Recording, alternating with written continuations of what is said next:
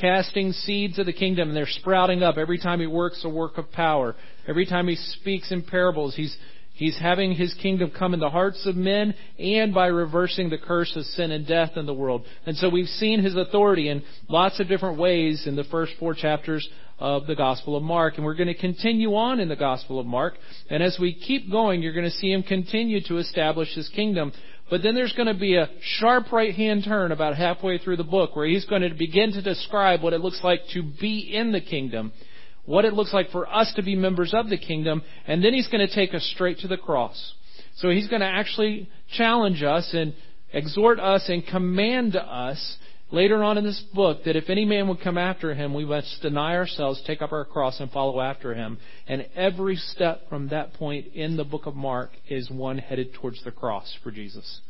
And as we look at that in the book of Mark, we need to know the hope that is found in a kingdom founded by this king who would lay down his life for his people. Thus far, we've seen Jesus demonstrate the authority of His kingdom in a lot of different ways. We've seen Him demonstrate the authority of His Word through His speaking. His ministry was a ministry of the Word, and the works of power were there to back up what He was saying about the kingdom. We've seen Jesus demonstrate the authority of His dominion over other kingdoms. He has dominion over the kingdom of Satan, of the kingdom of evil. He's already cast out evil spirits. And if He has dominion over those kingdoms, He has the dominion over every earthly kingdom as well.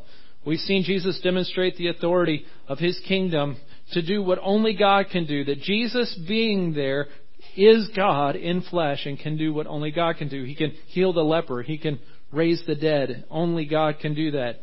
We've seen Jesus demonstrate His authority to reverse the curse of sin and death.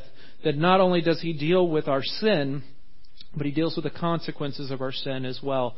He takes our sin and as its root cause and its consequences, and He deals with those things. We've seen Jesus demonstrate the authority that He has to make things new, to declare what is right, to declare what is good, to take old lives and make them new, not just old lives and make them better. We've seen Jesus demonstrate His authority over nature to bring peace. And if He can bring peace to nature and reverse the curse that is in nature, He can definitely bring peace in our lives. And today we want to continue on to see the kingdom of God and demonstrate the authority of Jesus. To not just have authority over demons and their plans, to be able to deliver and to destroy, but He also has the power to restore the image of God into the lives of those who have been attacked by the kingdom of Satan. This is actually one of my favorite passages in all of the book of Mark, because I think we too often miss the mercy of Jesus to the people around this demon-possessed man. We sometimes miss the mercy of Jesus because pigs are running down a cliff and like going into the ocean, and we're like, oh, that bacon, right? I think sometimes we miss the point because there's so much in this that's so visual that sometimes we can get caught up in each of the intricate visuals of this, and we may miss the point of what's happening in this story. So I want to give us 4 truths about the kingdom that we see here in this story. So would you follow along in your copy of God's Word, Mark 5, verses 1 through 20. They came to the other side of the sea, to the country of the Gerasenes. And when Jesus had stepped out of the boat, immediately there met Him out of the tombs a man with an unclean spirit. So just go ahead and get it in your mind. I want you to picture this as this is happening, okay? A man comes running out of the tombs. So there is a landing place for the boat. Jesus steps onto the beach. On one side, there's cliffs and some long sloping, like steep slopes down into the ocean. And actually in those cliffs there are tombs. You can actually go there today and see it. And out of those tombs runs a man. It says that he lived among the tombs, making him unclean. And no one can bind him anymore, not even with a chain, for he had often been bound with shackles and chains, but he wrenched the chains apart, and he broke the shackles in pieces. No one had the strength to subdue him. Just go ahead and underline that, because that's going to be proven wrong. Verse 5, night and day among the tombs and on the mountains he was always crying out and cutting himself with stones.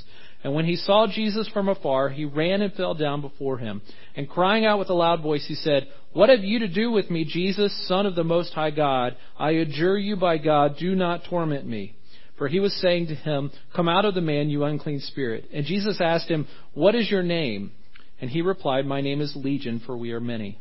And he begged him earnestly not to send them out of the country. Now a great herd of pigs was feeding there on the hillside, and they begged him, saying, "Send us to the pigs, let us enter them." So he gave them permission, and the unclean spirits came out and entered the pigs, and the herd, numbering about 2,000, rushed down the steep bank into the sea and were drowned in the sea. You got this? You got this in your mind? Are you picturing what's happening? Because I just want you to see this picture. There's a man with scars, scabs, bleeding, naked, running out of the tombs, howling like a wolf. And he falls before Jesus and he lets out a scream. And in this moment, Jesus confronts the demons that are possessing this man and then removes those demons and places them in a whole bunch of pigs who run down a slope into the ocean and are drowned. This is wild stuff, right? This has not happened to me. These things are not normal everyday Tuesday occurrences, right? This is wild stuff. This only happens when Jesus shows up. There's something astounding happening here when Jesus shows up on the shores. And this is what happens. The herdsmen fled, verse 14, and told it in the city and in the country, and people came to see what it was that had happened. And they came to Jesus and saw the demon-possessed man, the one who had had the legion, sitting there clothed and in his right mind, and they were afraid. And those who had seen it described to them what had happened to the demon-possessed man and to the pigs, and they began to beg Jesus to depart from their region. As he was getting into the boat, the man who had been possessed with demons begged him that he might be with him. And he did not permit him, but said to him, "Go home to your friends and tell them how much the Lord has done for you and how he has had mercy on you." And he went away and began to proclaim in the Decapolis how much Jesus had done for him. And everyone marveled. 4 truths about the kingdom that I want you to see today. 4 truths that are incredibly important for us to understand because these truths are life-changing and these truths help us in our battle against the evil one, our battle against our true enemy. I want to remind you that our enemy is not flesh and blood here. The enemy of this man was not the townspeople who tried to put him in chains. The enemy of this man was not the pigs or the tombs or even his own scars. The enemy of this man was the demon or the demons that were inside of him. They were the kingdom of Satan. We have a war that we are at with the kingdom of Satan. And here's the good news. The kingdom of God defeats the kingdom of Satan.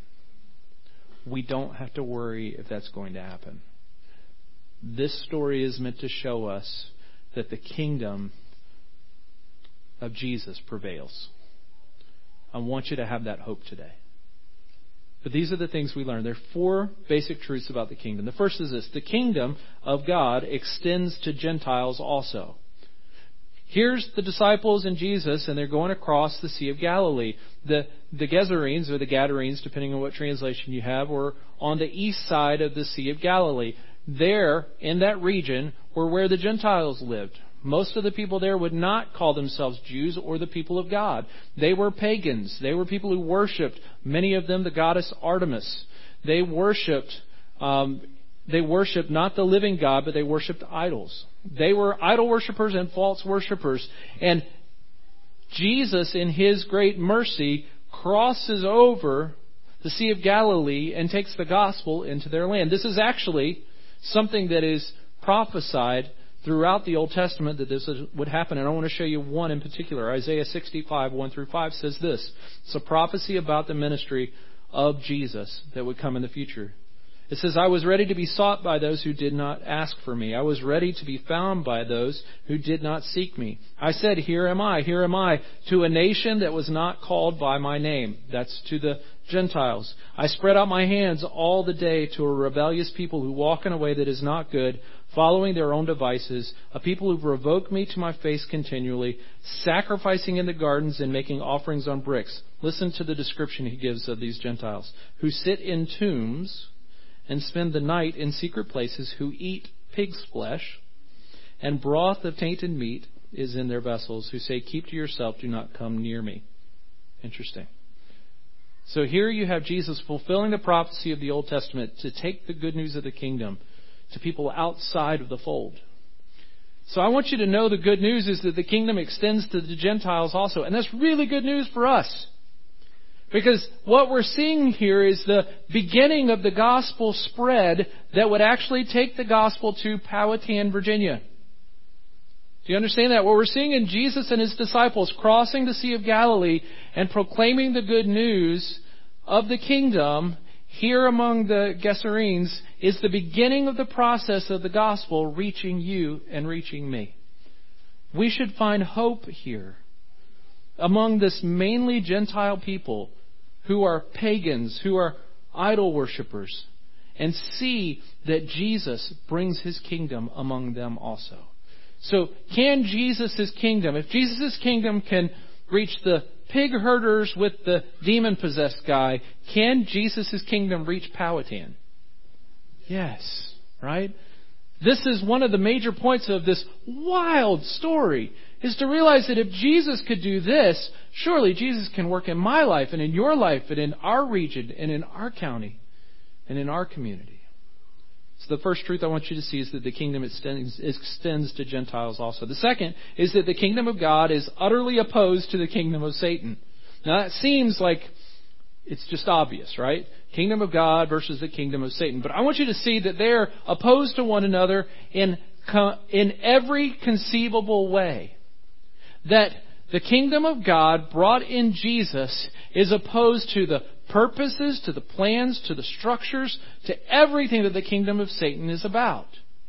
And not just in its demon-possessed forms, but in its society forms. Not just in the crazy guy who lives in the tombs, but in the things that are socially acceptable. The kingdom of God is in utter opposition to the kingdom of Satan. I want you to see two examples of the kingdom of Satan at work in this passage. The first is pretty obvious, right? There's a demon-possessed guy. If you missed that in the story, he's the guy who sits in the tombs all day and howls at night. Now, every neighborhood has a crazy guy, right? Right? Every neighborhood, you know where he lives. Say, kids, don't go by his house. If your ball goes into his yard, don't go get it. Right? Every neighborhood has a crazy guy. And I'm just going to tell you, it's my old adage. If you don't know who the crazy guy is in your neighborhood, you're probably the crazy guy in your neighborhood. Okay? Because every neighborhood has a crazy guy. This neighborhood's crazy guy is actually dangerous. This guy, they have put shackles and chains on, and they can't hold him. He simply breaks them. This guy is not just weird over there. He's naked and weird over there. This guy is yelling and screaming and howling at the moon at night and cutting himself. So what we have here is an obvious work of Satan. There's trauma in this man's life to the point that he's cutting himself to either try to get these demons out of him or trying to take his own life. There is terror in the neighborhood, terror in the city, terror in the community. Because what the kingdom of Satan is doing, what the enemy is doing here, is the enemy is attempting to destroy not just this man's life, but to destroy the image of God imprinted on this man. I want you to see what's happening. He is taken by possessing this man. He hasn't just tried to destroy this man's life. He's actually trying to remove the imprint of God upon this man's life. So he doesn't even look human anymore. So that he's actually trying to hurt himself. He's mutilating himself. He doesn't look like a human or sound like a human anymore. He sounds more like an animal. It's only because the imprint of God on this man's life is a work of God that this man hasn't taken his own life at this point. Because ultimately, the kingdom of Satan is seeking to destroy. So, remove the image of God from people and destroy. That's why we have the abortion industry. They're not made in the image of God. They're not even human. And if they're not human, destroying them is much easier, isn't it? How many other ways in our lives do we give in to the kingdom of Satan in the way we treat people, and the way we disrespect people, and the way we dishonor people, and the way we treat our wives, our husbands, our kids, our co-workers? That we would dishonor them in a way that would seek to almost remove that which is honorable about them. Here in this moment, this man has been so marred by the demonic that he wants death. The image of God is being removed from this man by the kingdom of Satan, and only God can restore that. So that's pretty obvious where the kingdom of Satan is working in this story. But I want you to see the other way the kingdom of Satan is working, because this may be a little more prevalent in our day. And it may be something that we're missing all along. Isn't it interesting at the end of this story? I want you to see the end of this story, what happens. First of all, remember these people are pagans. These people don't worship the living God. Instead, they're taking the image of God and they're replacing it with images of their own, idols that they can worship. These people are more concerned with pigs than they are with people. These people are more concerned with their worldliness than they are with the man who is demon-possessed. They're more concerned with their safety and their security than they are with helping a person. They're more concerned with their good than they are with the good of another. And in this way, the kingdom of Satan is working as well.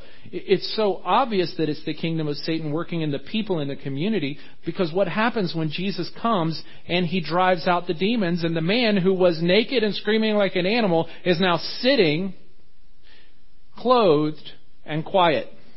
What happens? All of the people, right? This is what it says. So they all came to Jesus, verse 15, and they saw the demon-possessed man, the one who had had the legion, sitting there, clothed and in his right mind, and they worshipped Jesus as the living God.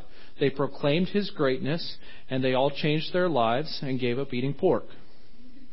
Right? Is that what your translation says? No, they were afraid. Why? What was the reaction of the legion of demons and the man when Jesus showed up? Fear.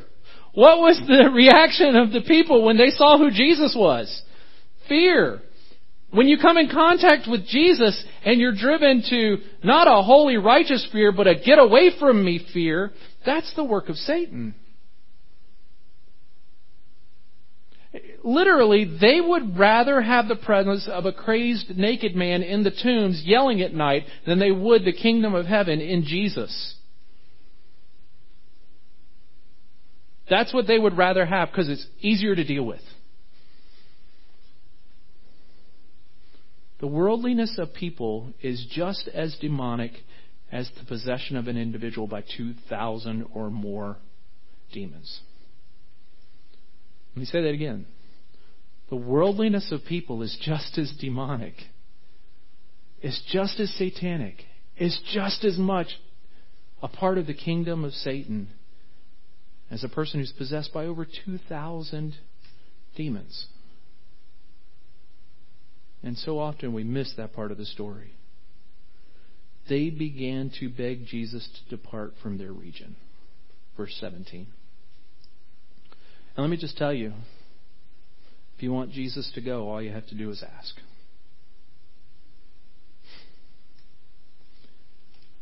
And because they were more concerned with their welfare, with their pigs, with their life, and he upset their life, and they couldn't deal with him as king, they wanted him to leave.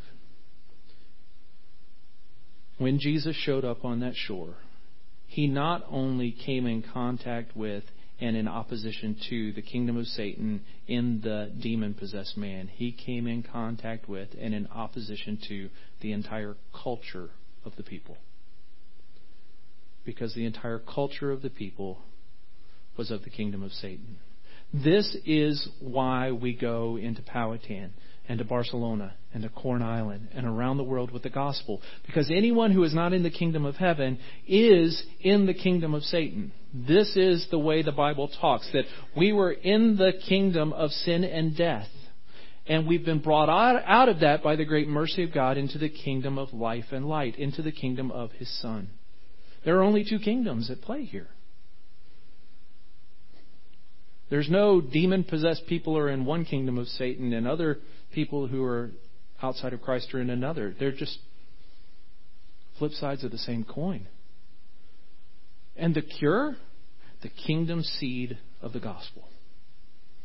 The proclamation that Jesus is the Son of the Most High God. The kingdom extends to Gentiles. The kingdom of God is utterly opposed to the kingdom of Satan. Third, the king has authority over and ultimate judgment of the kingdom of Satan. So we have these two warring kingdoms. Here's the good news. The king himself has the authority over the minions of the kingdom of Satan. He has the authority over them, and he ultimately has the judgment of them in his hands.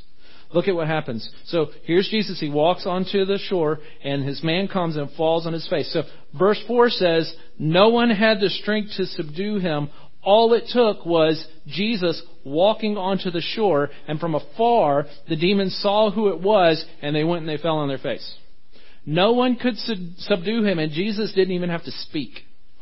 They tried chains and shackles. Jesus just showed up, and he was subdued.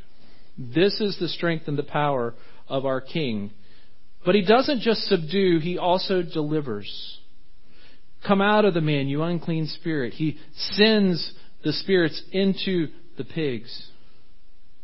Why the pigs?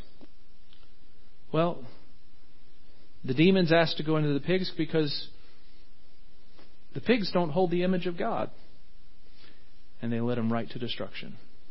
The image of God that's imprinted on people is our haven, our protection. It's the special relationship we have with the Lord that now we commune with Him as worshipers of Him. And pigs were destroyed. Pigs were destroyed here as they run down the cliff into the water as a picture, not just that pigs are unclean in that moment, but a picture of the coming judgment that would come upon those demons that went into those pigs. So let me give you the picture. Here's what Jesus was doing. Go into those pigs. Pigs run down into the ocean and they drown. Fast forward thousands of years.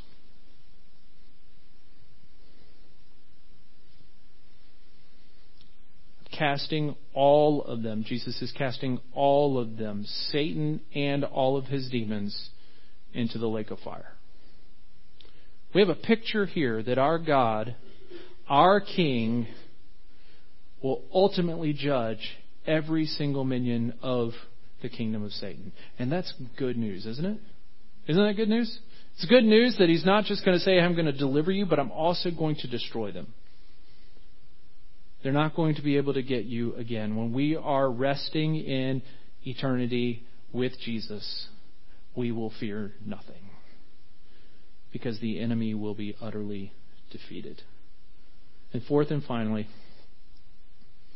not only is the kingdom extending to Gentiles here, not only is the kingdom of God utterly opposed to the kingdom of Satan, not only is the king the one who has the authority over and the ultimate judgment of the kingdom of Satan, but finally the kingdom is made up of those who have been shown great mercy. And in that great mercy, we are made new creatures. Look at what happens here. There's great mercy shown to this man. And this is good news for us, that every time the judgment is poured out on the kingdom of Satan, it results in mercy for us. Okay? As he pours out judgment on the kingdom of Satan, mercy is poured out on the man. So not only are all the unclean spirits sent into the pigs to their destruction, but the man is changed and transformed in an instant. He goes from the naked man howling to the man sitting and quiet. He goes from the man who was near to no one to the man who wants to go with Jesus. He's made into a new creature. He is a living example of 2 Corinthians 5:17. Therefore, if anyone is in Christ, he is a new creation. The old has passed away. Literally, in some pigs going into the ocean, the old has passed away. Behold, the new has come. He is clothed and seated in his right mind. What is Jesus doing here? What Jesus is doing here is he is demonstrating his mercy to take a man whose the image of God, the imprint of God on his life had so been marred that no one could recognize him as human, and he restores his humanity, which also restores the image of God upon this man. He makes him new. The mercy of God does not just say, I'm going to make you better. The mercy of God says, I'm going to make you new. He's a new person. The mercy of God is on display here. And as this mercy is on display, the people of the land can't handle the mercy of God being poured out on that man. And they want Jesus to leave. But the mercy of God has so changed this man that what does he do? Verse 18, as he was getting into the boat, the man who had been possessed with demons begged him that he might be with him. Wouldn't you do that? If Jesus walked up to you and said, get out, go into those pigs, right? Delivers you from your life of isolation and pain and agony and terror, and all of a sudden you are sane and in your right mind, would you not want to go with the man who had the power to do that? Yes. And what does Jesus say? No. No, you can't come with me. What is Jesus up to here? Why wouldn't Jesus say, yes, 13th disciple, come along. One of them is going to be bad at someday. You can join in. Right? Why isn't Jesus doing that? The answer is right here in the text. Because the mercy of God was also to be declared. The mercy of God is restored in the man. The mercy of God is on display for the people. And even though they reject the mercy of God, he leaves the man there to declare his mercy to everyone. Look at what he commissions the man with. Go home, verse 19, to your friends and tell them how much the Lord has done for you and how he has had mercy on you. And he went away and began to proclaim in the Decapolis how much Jesus had done for him, and everyone marveled. It's easy to see the mercy of God, the mercy of Jesus poured out on the demon-possessed man, isn't it? But did you miss the mercy of Jesus for the people who rejected him? He left a witness. He left a witness. He left a witness that would go and proclaim his mercy. Tell them how he has had mercy on you. And this is why we as the people of God have been given a commission to go and proclaim his mercy. We go and proclaim his kingdom. We are people, whether you were demon-possessed or you were just the most self-righteous person. You have been delivered from a domain of darkness and from the kingdom of Satan into the kingdom of Jesus. Go and proclaim his mercy. And if you're here today and you're saying, I don't feel like I'm demon-possessed, but I'm not trusting Jesus. I'm not saying you're demon-possessed. I'm telling you that you belong to a domain that is not the kingdom of heaven. And the only hope to move from one kingdom to another is that the King of all kings would move you himself. Call out to the King of all kings. The King who comes and says, I will have mercy on whom I will have mercy. Call out for mercy to him. He has mercy to give. And if you're here today and you do know Christ and you've declared that I'm going to be called by his name, I'm going to be a Christian, I'm going to follow him, he is my King, then he has commissioned you to declare his mercy. You are a chosen race, a royal priesthood, a holy nation, a people for his own possession, that you may proclaim the excellencies of him who called you out of darkness into his marvelous light. That is the purpose for every believer, and that is the purpose of our church. I want to leave you with this thought. Alistair McGrath put it this way. He says, within each of us exists the image of God. however disfigured and corrupted by sin it may presently be. Here's the good news. God is able to recover this image through grace as we are conformed to Christ. He can and He will if you call out to Him for mercy. Let's pray. Father, I pray that today we would cry out to Jesus for mercy, that we would accept that mercy, receive that mercy, experience that mercy, because He is the Holy One. He is worthy to be worshipped, not by our faulty ideas or our faulty images or even our idols that we've set up in our own hearts. But today we would be made holy by Jesus. We would be made clean by Jesus. We would be restored and renewed and live as new creatures. And as we do that, Lord, may we lift our voices to proclaim the mercy that is new every morning, the mercy that comes from a holy God. We pray these things in Jesus' name. Amen.